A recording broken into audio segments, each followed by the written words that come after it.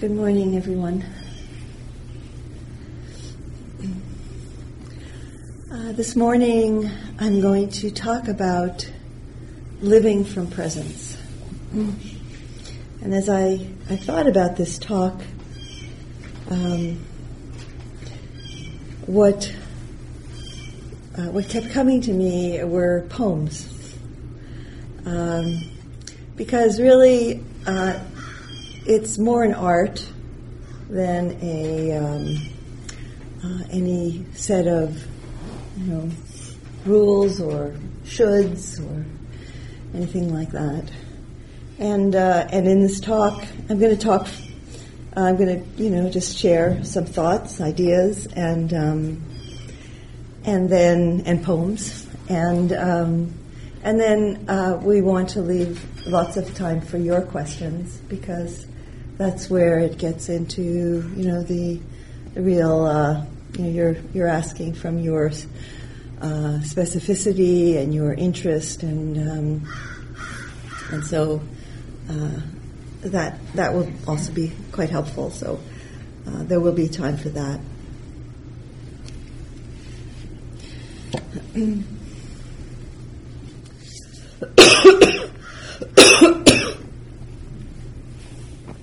So, to begin, what's so important in living from presence, living from, we could say, authenticity, living from the heart, living from integrity, truth, all of these words apply, is that inner presence, that presence to and within our own being. Of course, it probably goes without saying, but it's worth saying that our practice, our daily sitting, our bringing our mindfulness into daily lives is so important in this. Establishing, a regular time to sit, and not beating up on yourself if you miss that sometimes. But so it shouldn't become a burden, but it's really something that we do for ourselves to nourish ourselves. In the way it's not just another thing on our list of things to do. It can begin to feel that way. Oh yeah, where am I going to fit in meditation? It's so it's this time just to be, not to do, and we really need to bring that space into our lives, because we can feel so driven by all the responsibilities and expectations, and so that somehow, that sense of inner presence within ourselves gets, just our minds are scattered. Our minds are, always focused on what's next on our list. So there's a poem by Kabir. Yeah, and just another thing about this busy. We can feel so virtuous as we're ticking off our list of things to do, and we're accomplishing all this. And I was reading something by a Tibetan teacher, Tenzin Wangyal Rinpoche, and he said it's really wanting mind. It's really desire. We're driven by desire to do, to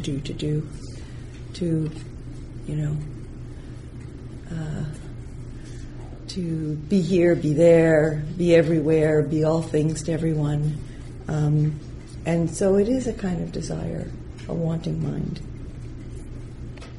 And so there's a poem by Kabir that I'd like to read about this. I said to the wanting creature inside me, what is this river you want to cross? There are no travelers on the river road, and no road. Do you see anybody moving about on that bank or nesting? There is no river at all, and no boat, and no boatman. There is no tow rope either, and no one to pull it. There is no ground, no sky, no time, no bank, no ford. And there is no body and no mind. Do you believe that there is some place that will make the soul less thirsty? In that great absence you will find nothing. Be strong then and enter into your own body. There you have a solid place for your feet. Think about it carefully. Don't go off somewhere else. Kabir says this, just throw away all thoughts of imaginary things and stand firm in that which you are. Really a kind of a, it's real teaching, coming from that place of openness and awareness and presence. Throw away all thoughts of imaginary things that we think are going to make us, things or achievements, that are going to make us feel, good about ourselves. And that even spiritual practices can, we can discover that we're doing spiritual practices so that, we can feel better about ourselves because somehow it makes us feel more worthy. And, I discovered that subtle motivation, in my own mind. I just feel guilty whenever I'm not doing spiritual practices because, I feel that I'm somehow not, I'm not purifying myself or making myself more worthy. And we don't need to make ourselves more worthy. We already are that. It's just, it's really the nourishment of the heart, that the practice provides. Throw away all thoughts of imaginary things, so imaginary things outside of ourselves, and stand firm in that which you are. And so in meditation, we actually enter into that inner presence, that inner awareness, which is not awareness of this or that.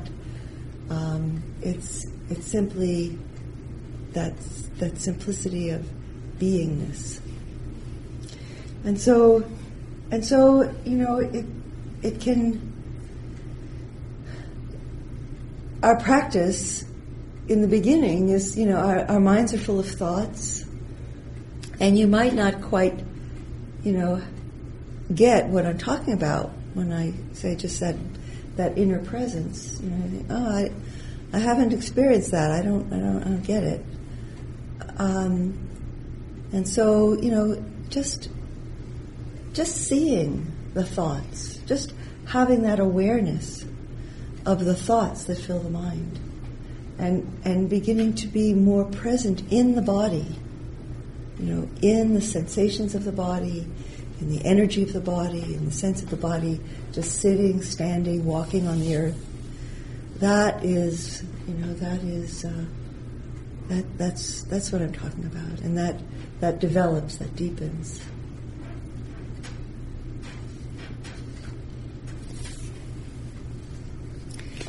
So,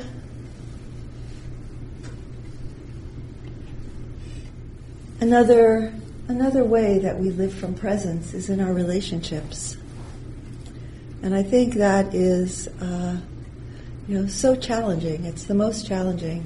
Especially our close relationships, because in those relationships, we have expectations.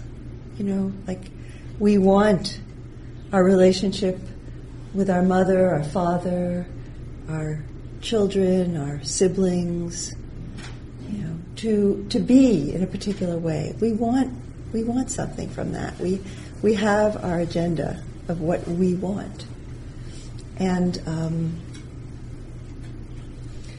so we get triggered when inevitably, they fall short of our expectations, and then we feel hard done by, or we blame the other. We feel needy and unfulfilled, and so that's all grist for the mill. That's all part of our practice, is to be present with those feelings, with those reactions, and acknowledge that, we come with an agenda.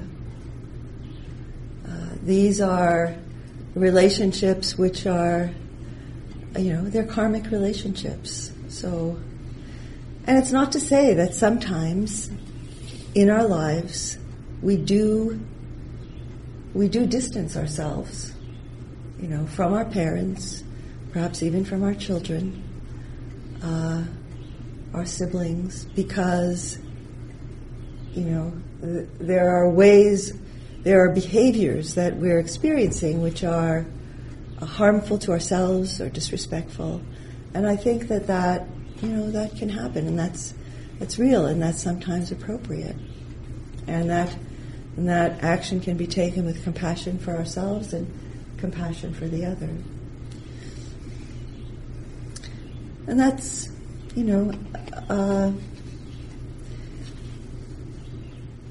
and it doesn't mean that we stop necessarily loving the person or caring about the person, and that in the future healing can happen. But most of the time we are in ongoing relationship, and so can we really be open, be present with that person? And part of the way we can really open and be present and be compassionate and empathetic with that person is to realize that, whatever is happening in the mind of that person is our own minds are also capable of experiencing. So if that person is angry, well, we're also able to experience and do experience anger, resentment, jealousy, all of these, or a rigidity of thinking, or rigidity of behavior, things that trigger us. They're all things that we've experienced and also have expressed in our lives. And there's a poem by Hafiz, he's quite playful in his poetry and his teaching. There is a game we should play, and it goes like this. We hold hands and look into each other's eyes and scan each other's face. Then I say, now tell me a difference you see between us. And you might respond, Hafiz, your nose is 10 times bigger than mine. Then I would say, yes, my dear, almost 10 times. But let's keep playing. Let's go deeper. Go deeper. For if we do, our spirits will embrace and interweave. Our union will be so glorious that even God will not be able to tell us apart. There is a wonderful game we should play with everyone, and it goes like this.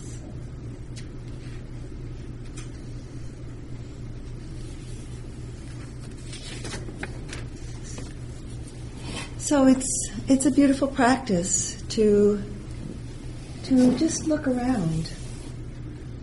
You know, when you're on the bus or metro or walking on the street, and say, you know, this person also wants to be happy. This person also wants to experience a sense of well-being. This person also wants to be free from suffering. And maybe, like we have so many times in our lives, they're looking in all the wrong places. You know, maybe they're looking to buy something that will make them happy. Or maybe they think, you know, success in their profession will make them happy. It's not to say there aren't satisfactions and, you know, happiness to be gained in all of these things. You know, we even get a hit of happiness when, you know, we see something nice in the store and we buy it and we think, oh, it's really nice. I like that. You know, it just doesn't last very long, but it's a little hit. But if we keep going for more and more and more, that's a kind of addiction. If we can take it for what it is, it's impermanent. You know, there's happiness and, you know, to be found in the world around us. You know, just in the beauty. But it also is, you know, it's sensory. So it comes and goes. And so if we're dependent on sensory pleasant feelings, it's going to be up and down all the time. And so that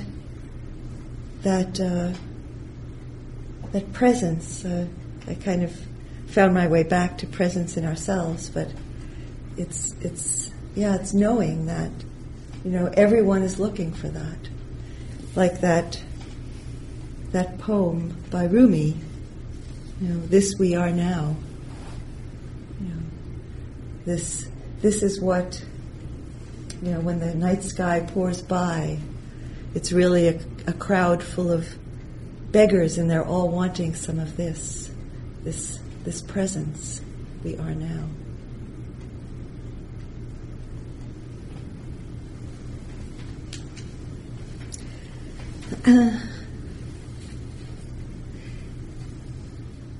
We have another.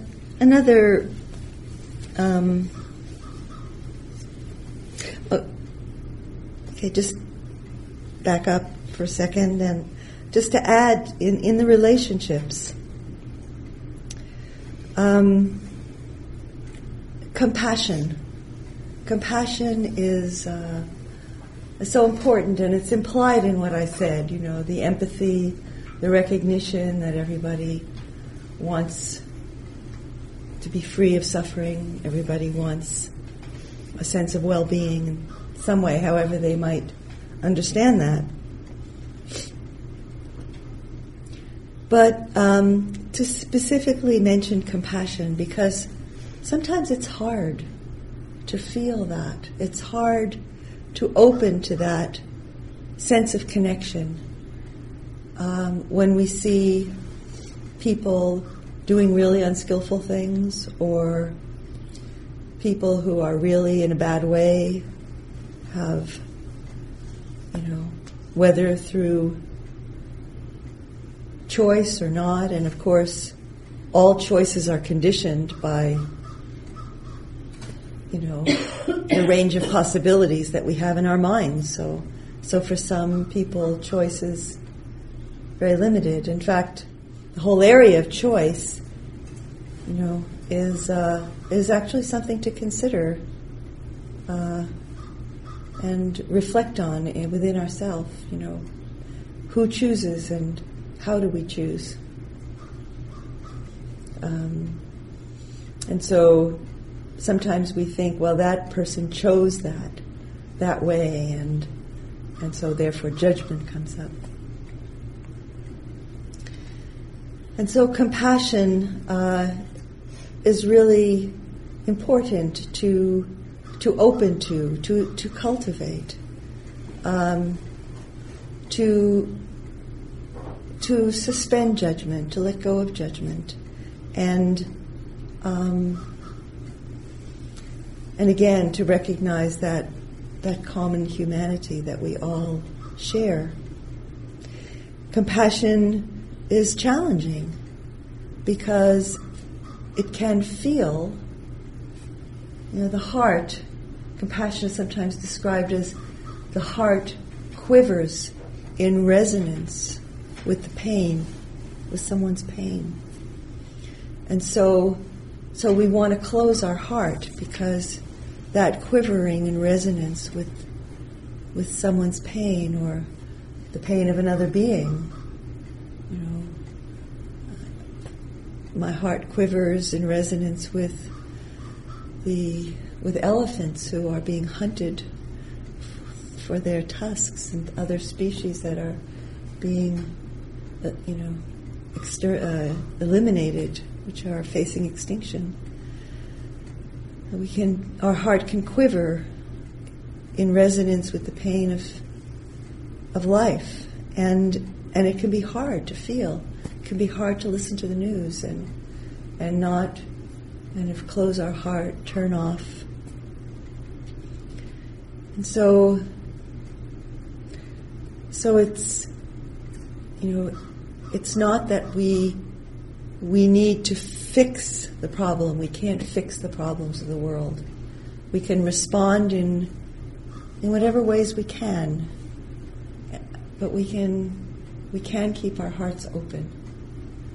So to live from an open heart is a really important part of our practice. And when we live from an open heart and we live with empathy in a very natural way, our ethics become clear, because when we take what's not offered, when we use harsh speech, when we gossip about others, that we know that that's both harmful to ourselves and harmful to others. So the 5 precepts that we took as we began this retreat can be something that we carry, not in the same way, but in a way that's that it serves as guidelines and reminders of our interconnectedness with others.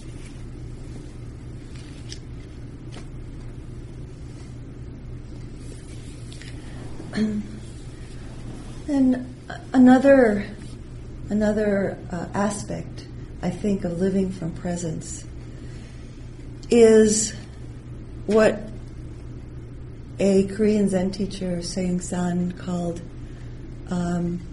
living from a don't know mind, a mind that doesn't know.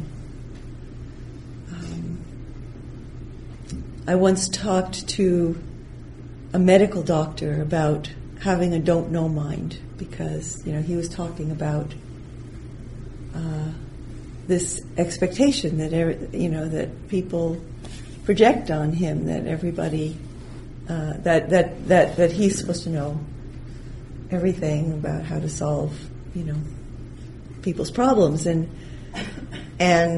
so many physical pains and ailments are connected to our minds, and so he doesn't always know, how to respond. And I talked about don't know mind, and it was really whoa, that sounds really far from where I find myself, this compulsion to know. I think that there's a lot of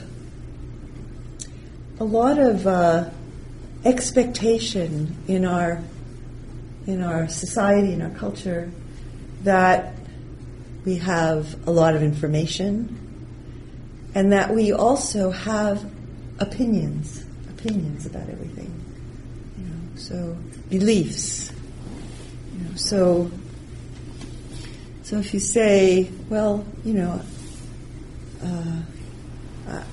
not sure if this is, this policy or this decision being taken, is right or wrong by my workplace, by my government.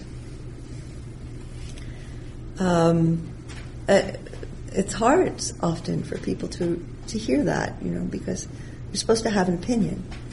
You're supposed to know. And so we may find ourselves saying things that we're not sure we believe, or feeling, that we're supposed to express some kind of belief about something.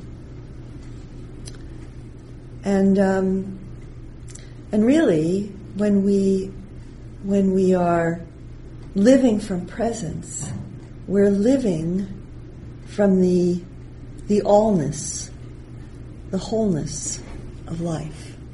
We're living from a space which recognizes that what is, what I see as the good may not be seen as the good by somebody else. And so it doesn't mean that we don't act or we don't speak, but we can still hold in our hearts that space of recognition that it may not be the whole truth. It's not the whole truth. Anything that we say or do, by definition, is not the whole truth. The whole truth is beyond words. So that helps us to be more respectful. I did some training with Joanna Macy. I did several rounds of training. Joanna Macy is a deep ecologist, an activist and Buddhist teacher.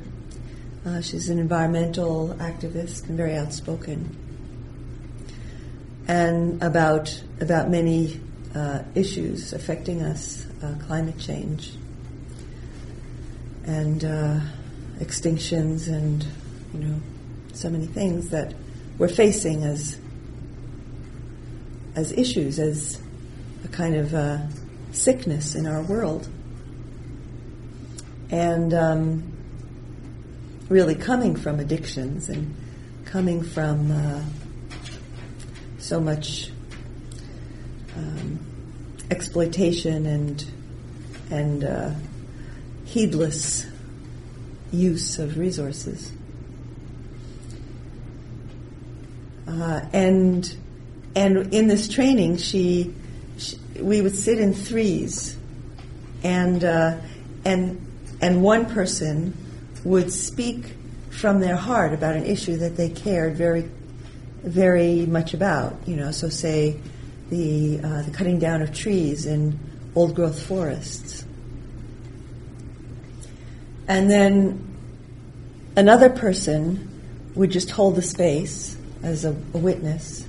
And then the third person would be the forest company, the lumber company, and then and then they would respond. They would talk about their perspective, and so to receive that, it doesn't mean that we don't still care about the forest and want to save it, but there's a way in which we make enemies of people that oppose our views. And I remember when I was young, I was 18, 19, and I was quite involved in the anti-war movement. That dates me. And in the U.S., I was living in New York, and that was something that actually I needed to withdraw from activism at that time, because there was so much anger, and I just intuitively sensed, peace doesn't begin. Peace doesn't take root in this environment of blame and hatred and anger against. We used to say, don't trust anyone over 30. Well, wow.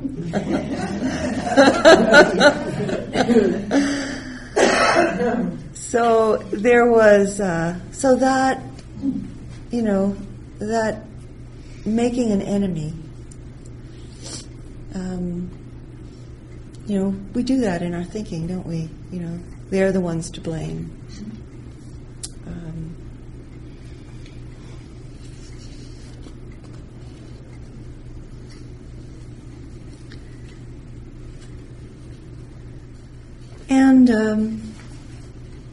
And so I guess just the last point I'd want to make is that, the most important thing that we can do is to keep listening. Keep listening to our heart. Keep listening to life. Because really, that's who we are. We're not a self. We're not making our way somehow in this world. We are an expression of life. And life is always speaking to us through our heart, through how our life is unfolding. So keep listening, keep observing, be open, not hold on to all these stories about ourselves. Who would you be without this story? Who would you be without the story of someone who was neglected? Who would you be without the story of someone who was who did something terrible, to another person?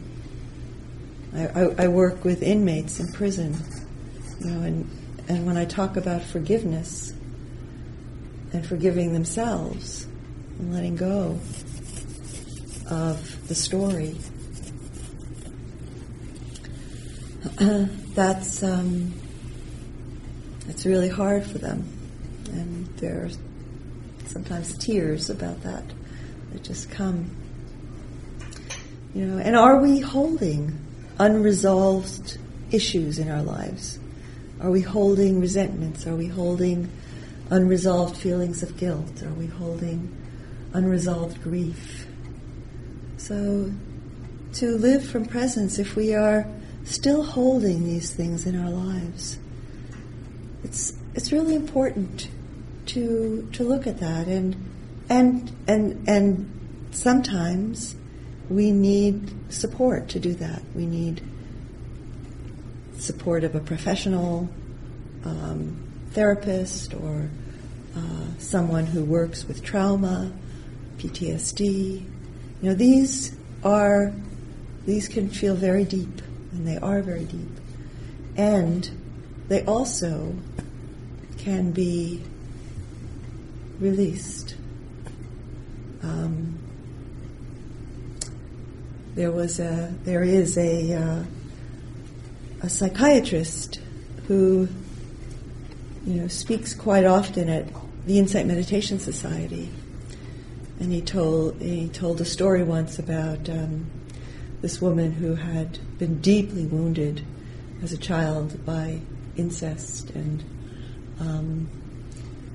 and her process of realizing that, within her own being, that all constructed formations, and when we talk about formations, we're talking about the patterns of mind, the reactivity, the stories that we hold about ourselves, and so all of these are constructed and therefore can be released. They can be deconstructed. And so it was a process, and it was like everything, it's not linear. We can move around in a circle, but somehow we're moving. We're not staying in the same place. We may feel like a circle, but we're moving through it in a way that may not always be obvious.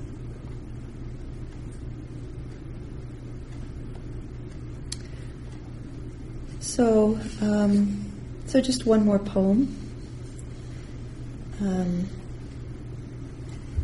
It's one of my favorites. It's called Hokusai Says, and it's by Roger Keyes. And Hokusai, if you're not familiar with Hokusai, he was a 19th century Japanese artist, pen and ink, watercolors. One of his most famous paintings is that big tsunami wave, which you might have seen. And so Mount Sumeru.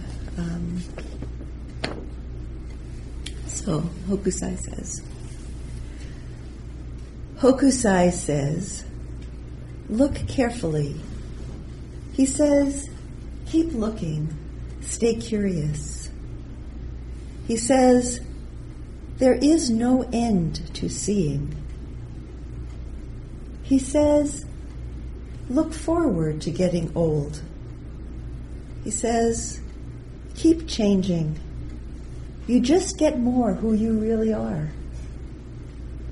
He says, get stuck, accept it, repeat yourself as long as it's interesting. He says, keep doing what you love. He says, keep praying. He says that every one of us is a child. Every one of us is ancient. Every one of us has a body. He says that every one of us is frightened. He says that every one of us has to find a way to live with fear. He says everything is alive. Shells, buildings, people, fish, mountains, trees. Wood is alive. Water is alive. Everything has its own life. Everything lives inside us. He says, live with the world inside you. He says it doesn't matter if you draw or write books. It doesn't matter if you saw wood or catch fish. It doesn't matter if you stay at home and stare at the ants on your veranda or the shadows of the trees and grasses in your garden. It matters that you care. It matters that you feel. It matters that you notice. It matters that life lives through you. Contentment is life living through you.